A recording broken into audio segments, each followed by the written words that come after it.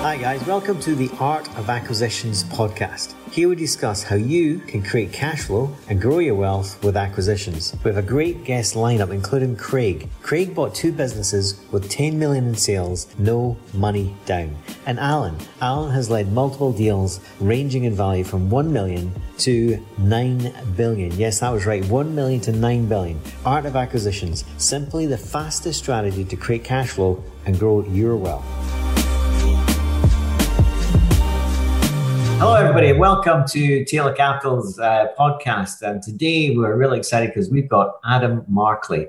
Now, Adam Markley is partners with Carl Allen, and they're very much into acquisitions of businesses and commercial property.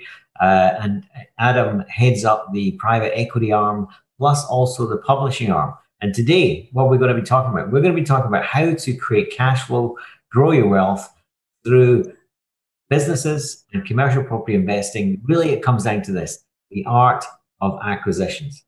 And for me, that's a wonderful space and no better person to be talking with than Adam today. So Adam, could you just give us a little introduction, who you are, where you come from, and how you got into this beautiful world of acquisitions? Yeah, absolutely. So thanks for having me, Dan. First and foremost, really thrilled to be here.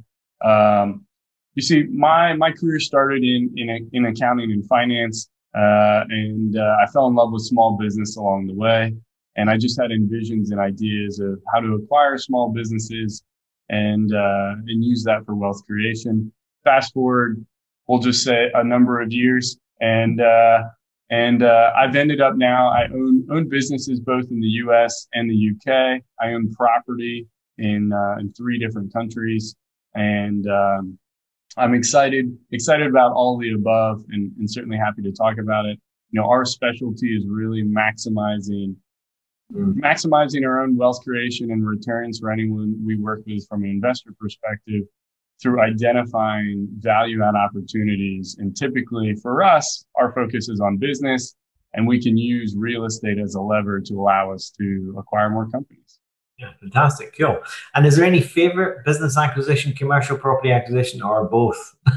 Yeah, so it's interesting. So you mentioned Carl. So Carl hates real estate.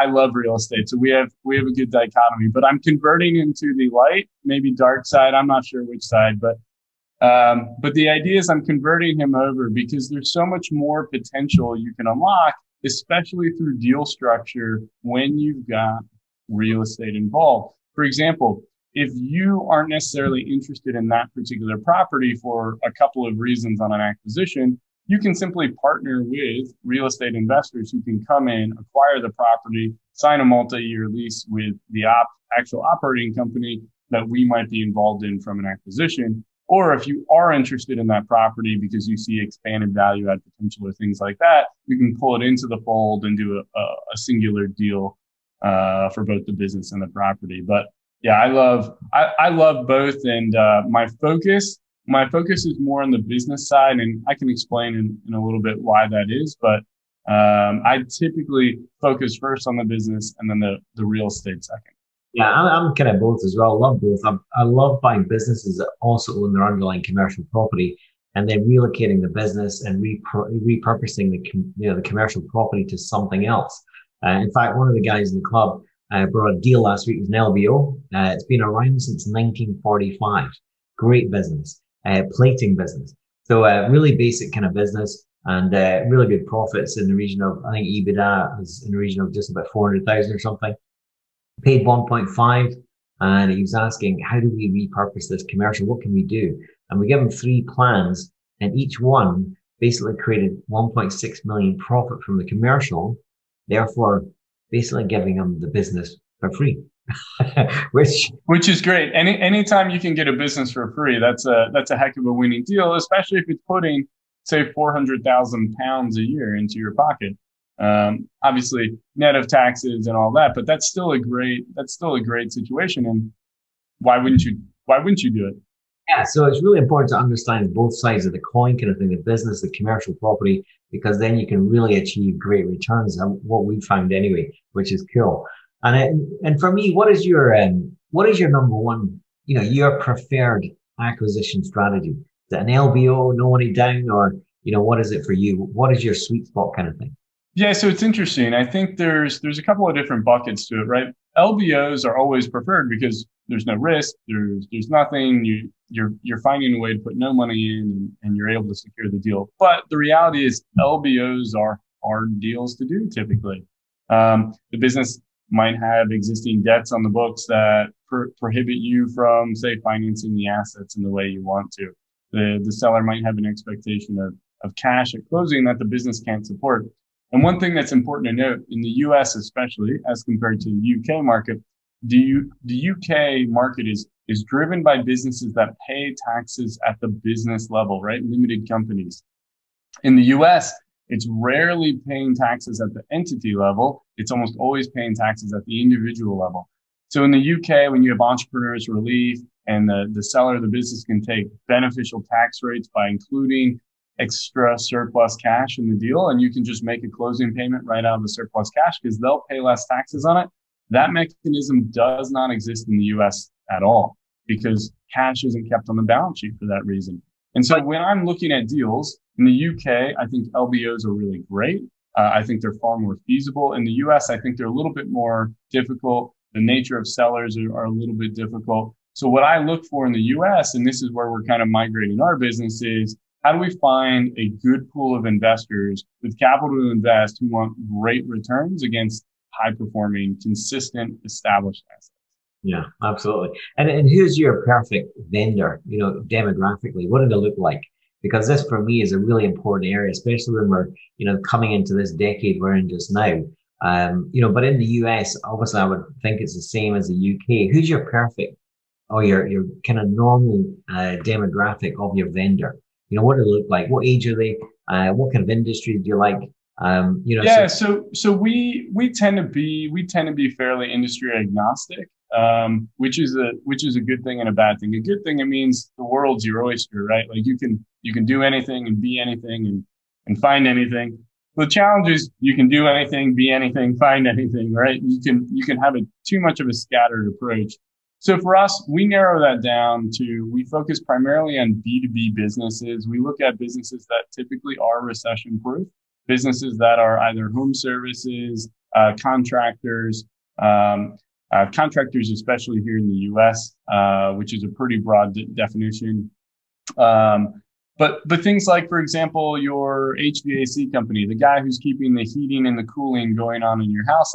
I know cooling isn't necessarily as relevant up there in Scotland, but for the majority of the US, as an example, these companies are having great years off the back of the pandemic because guess what? People all of a sudden sat at home so much of the time and were running their systems so much harder than they were, and so it was great year to be in business for those kinds of things. So we look for, again, recession-proof, established, profitable businesses, and the owners of these businesses are very much retirement age, ideally. We typically avoid companies that are being sold by someone who's under the age of 50. That doesn't mean we won't look at them, but we tend to avoid them because the motivation of, say, a 40-year-old who's looking to sell the business they've had for 10 years is a lot different than the guy who's 65 years old and really looking to sunset into the next phase of his life. So we look at those people who are willing to move into retirement. They've probably let their foot off the gas a little bit. There's probably a lot of kind of value add opportunities because they haven't been pushing as hard. And, it's important to find those opportunities. No, absolutely. We've just done a scraping lately of businesses that are not on the market for sale, but owners are over 70 years old, and it's usually couples. And the business is basically a business of commercial property portfolios. It's anything between 3 and 9 million. We've been scraping that off and starting doing the old snail mail, direct mail recently, to hopefully get that first contact kind of thing. And I think that's just going to be a great resource going forward, a great strategy going forward. The business of owning commercial property portfolios, for me, early days, but we'll keep you apprised of what happens. Yeah, that's certainly squarely in your wheelhouse. And the thing is, while we've got horizontal skill sets and we've certainly built a team to be able to support pretty much any type of business, we are very cognizant that not every deal that comes to us is the right kind of deal. And, we've been fortunate. We've reverse engineered some of the process of deal origination. So people just bring us deals. As Dan, I'm sure you just have deals coming to you as well. And the reality is we have to say no a lot. We had just a couple of weeks ago, we had someone bring us a zoo for sale, a zoo with lions and tigers and bears. Oh my. But the reality is that's not a business we're necessarily going to feel good about owning or have the ability to scale it in a way that would make sense for us. And so things like that we'll certainly pass on, but it's not every day you get offered a zoo for sale. If you're a business owner, professional, or SSAS pension trustee, and you want to stop the inflation erosion of your capital, you want to create cash flow and grow your retirement capital, but you just don't have the time. Do you want the baby without the labour pains? Then if you qualify, you may be able to invest with us. If that's you, pop along to taylorcapital.co.uk. We do the deals so you don't have to. It's kind of like the Netflix of investing. And you ascribe to the method or strategy of investing in businesses where you don't know much about it. Therefore, you can't get involved in it. Or I would assume you don't get involved on a day-to-day basis anyway. So for us, again, there's everyone's got different objectives, right? So for us, we're in the business of buying businesses. So we're going to get a little bit more involved than, say, someone who's just looking for great returns on their money as an investor, right? That person's pretty passive. They're going to put their cash in, get cash out, and they're going to get returns. Someone like myself sits kind of in the middle where we're going to be involved from a strategic direction perspective. Effectively, we're going to make sure the cash keeps growing and the cash keeps coming. That's our goal. And then there's people who truly want to be owner operators. And those people are they want to be in the weeds. They want to be in the business day to day. And that's not us. We put infrastructure in place so we don't have to be that people. We are owner investors. So we straddle the investor line where you're fully passive and the operator line where you've actually got to be involved. That's fantastic. And let me ask you this question because it's really insightful, because I find in life sometimes, when you're failing forward or you've apparently failed, within that failure, the seeds of a massive opportunity that then cultivates, your approach going forward. So have you had any kind of apparent failure that then molded you going forward to create even greater success kind of thing? Yeah. So it's interesting question for sure, Dan. One failure that's definitely been interesting that taught us some lessons is we had a deal abort the day before closing. When we were $35,000 into legal fees and due diligence fees and all this other stuff. And there were some good takeaways. I won't get into necessarily all the specifics of why the deal aborted, but there were takeaways for our side and lessons we learned where we realized we could have better protected ourselves in ensuring the deal made it through completion. And that way you're not writing checks that don't necessarily get paid back because you don't own the asset anymore. It's important to realize when you're buying either property or you're buying a business, you as the buyer hold the majority of the risk prior to closing. Why? Because if the thing doesn't close, you've spent money, but you don't own the asset. The seller might have spent money, but they still own the asset that's an income producing, return generating asset. So while buyers have the leverage, typically speaking, and especially on the business side, typically on the business side for sure, you still have the greater risk prior to closing in terms of financially, even if you're working on a contingent fee basis with a lot of outside providers, you still have the majority of the risk prior to closing. Now, that's matched by you have disproportionate amount of return post-acquisition. Absolutely. I remember one completion, it was a completion day after 9 months of legals with this PLC. We're selling 226,000 of legal fees. And it started at 6 a.m. By 11:15 at night, it was off. It was an absolute nightmare. So we changed everything from that approach going forward after that. It cost us a lot of money, big lessons, learned on that day kind of thing. Yeah. Well, and I think the real cost, Dan, isn't the money, right? I was saying ours was like 35,000. That wasn't the issue. The real issue was the amount of time. This was a deal we'd worked on for nearly a year, a lot of time, energy, resources. that had gone into it. It was a great deal, but it ended up being a terrible deal at the end of the day because of the opportunity cost of how much time was spent on something that didn't close. So we refined a whole lot of things behind the scenes. We're a whole lot better at saying no than we used to be. And we're far more protective of our time. I couldn't agree more. I think this is a decade of saying no more, actually, for me anyway. As you know, sometimes get sucked into things just because I'm into it. But really, it's consciously I'm thinking all the time, don't say no unless it's an absolute, home run kind of thing.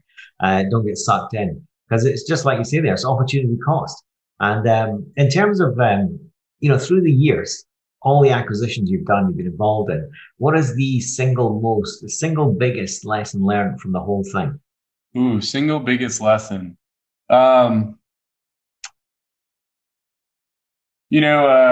To use kind of a country music song here in the U.S., know when to hold them and know when to fold them.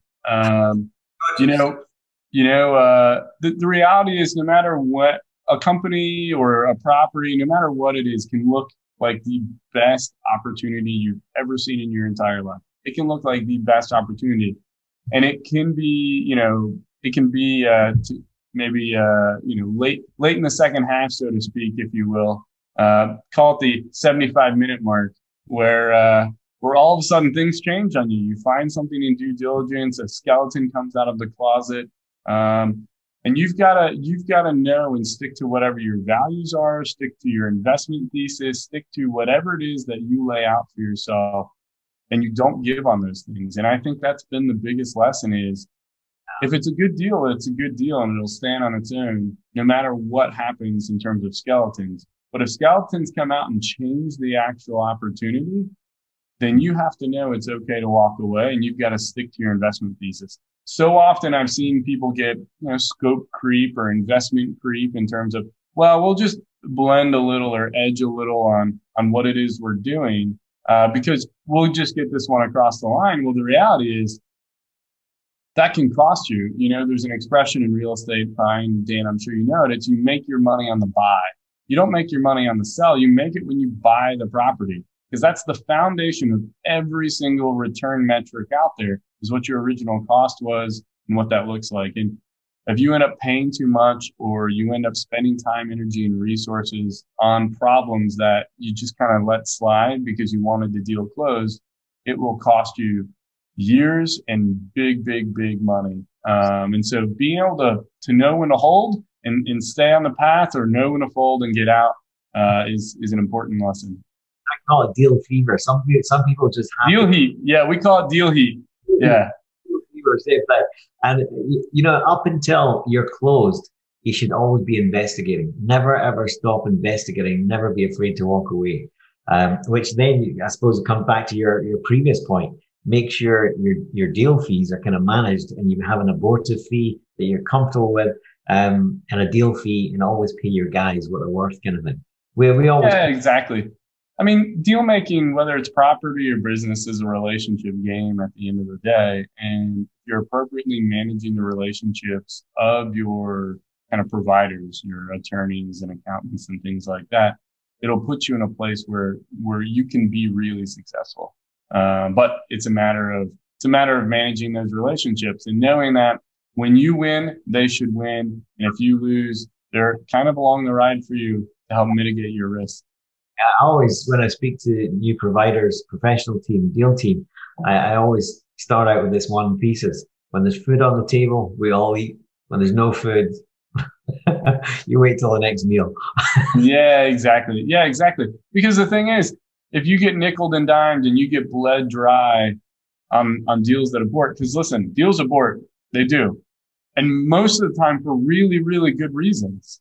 And there's a cost, of course, to that time and money.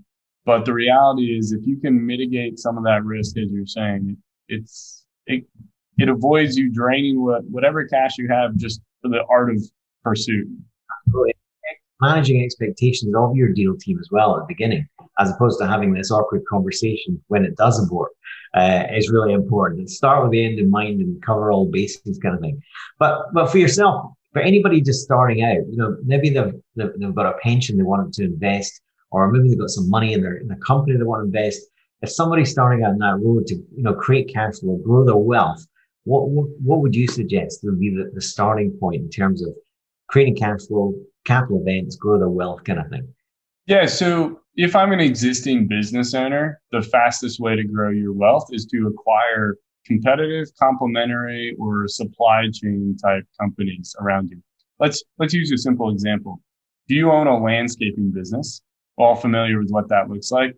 You're mowing the grass, you're putting in hedges and things like that, right? Trimming them. You own a landscaping company. You have three options you can look into from an acquisition standpoint. You can go acquire a competitor, which is another landscaping company, potentially geographically friendly. So you're now getting more crews, more equipment, more client base, and you'll get some synergies on your back office. So your profit margin should expand, right? The second is complementary. So if I'm a landscaping company, I'm going to go buy a hardscaping company, someone that's doing, patios and brickwork and things like that. Why? You have the exact same client base. You just are expanding your product offerings. And so a complementary business allows you to take the hardscaping company's clients and sell them landscaping services, and the landscaping services clients sell them hardscaping services. And this cross promotion, this cross selling will create big value add. In addition, the same synergies often apply in the competitive example. And then the final one is like a supply chain thing. Well, when you're selling directly to consumers, you can't go down the chain because you can't buy a consumer necessarily. Well, maybe you could, I don't know. But the reality is you start looking upwards and you're like, well, who could I potentially buy? Every single business has their chart of accounts, and their chart of accounts, they've got all the vendors they're paying. They've got all the money they're spending on supplies and materials and all that. Every single company you pay money to for anything is a potential acquisition target, either directly that company or another company providing the exact same level of services. Why not? Now you're controlling more of the supply chain. Guess what? If you now own further up the supply chain and you've got, say, a garden company or an arborist who's growing trees for landscapers to go plant, well, guess what? They're selling to many landscapers. And now you're going to build relationships with a bunch of other landscapers, and when those guys want to sell, you can go buy their businesses, and now you're really building out your portfolio. So the number one way, if you're a business owner, is to take a look at your own business and how do you grow from there. And that's if you're a business owner. Now, if you're not looking to grow through acquisition for your own business, it's still getting involved in acquisitions from an investment perspective. Whether it's a business or property, we could have a pretty intellectual debate as to which one's better. There's pros and cons of both. But the reality is acquisitions by far are the fastest way to grow. It's not one or the other. It's why not both? Why not have a multiple diversified income stream, a hedged approach, different geographies, different asset classes, different tenants, different sectors is really what I kind of love and what we profess to our investors. And because the reality, Dan, and excuse me for jumping in, the reality is this: if someone has, say, a business that's making them £300,000 a year in profit, well, that's great. If you then double the size of your business through an acquisition, well, guess what? Now you've got 600,000. Well, what are you then doing with all the money you're making? You should be taking that money and investing in a way that hedges against your core asset, which is the business you own. So go find property investments, either that suit the business or don't suit the business. Go find other businesses to invest in that aren't tied to your main business, but are going to generate you return. Become a minority owner, where someone else is doing the work and you're just cutting the checks. Absolutely. What I love about acquisitions is sometimes we buy income streams that have been around for decades and decades and decades. And it's incredible being able to slip into the shoes of someone else who's done all the work for sometimes very little output in terms of cash on the day. And that, for me, learning the art of acquisitions, whatever it may be, is absolutely should be, like you say, first on the list if anybody wants to create some wealth, without a shadow of a doubt. But if you had, imagine you had a planet billboard and you had to say, you had one message to say on this planet billboard, what would be your message to everybody? Oh, my single message.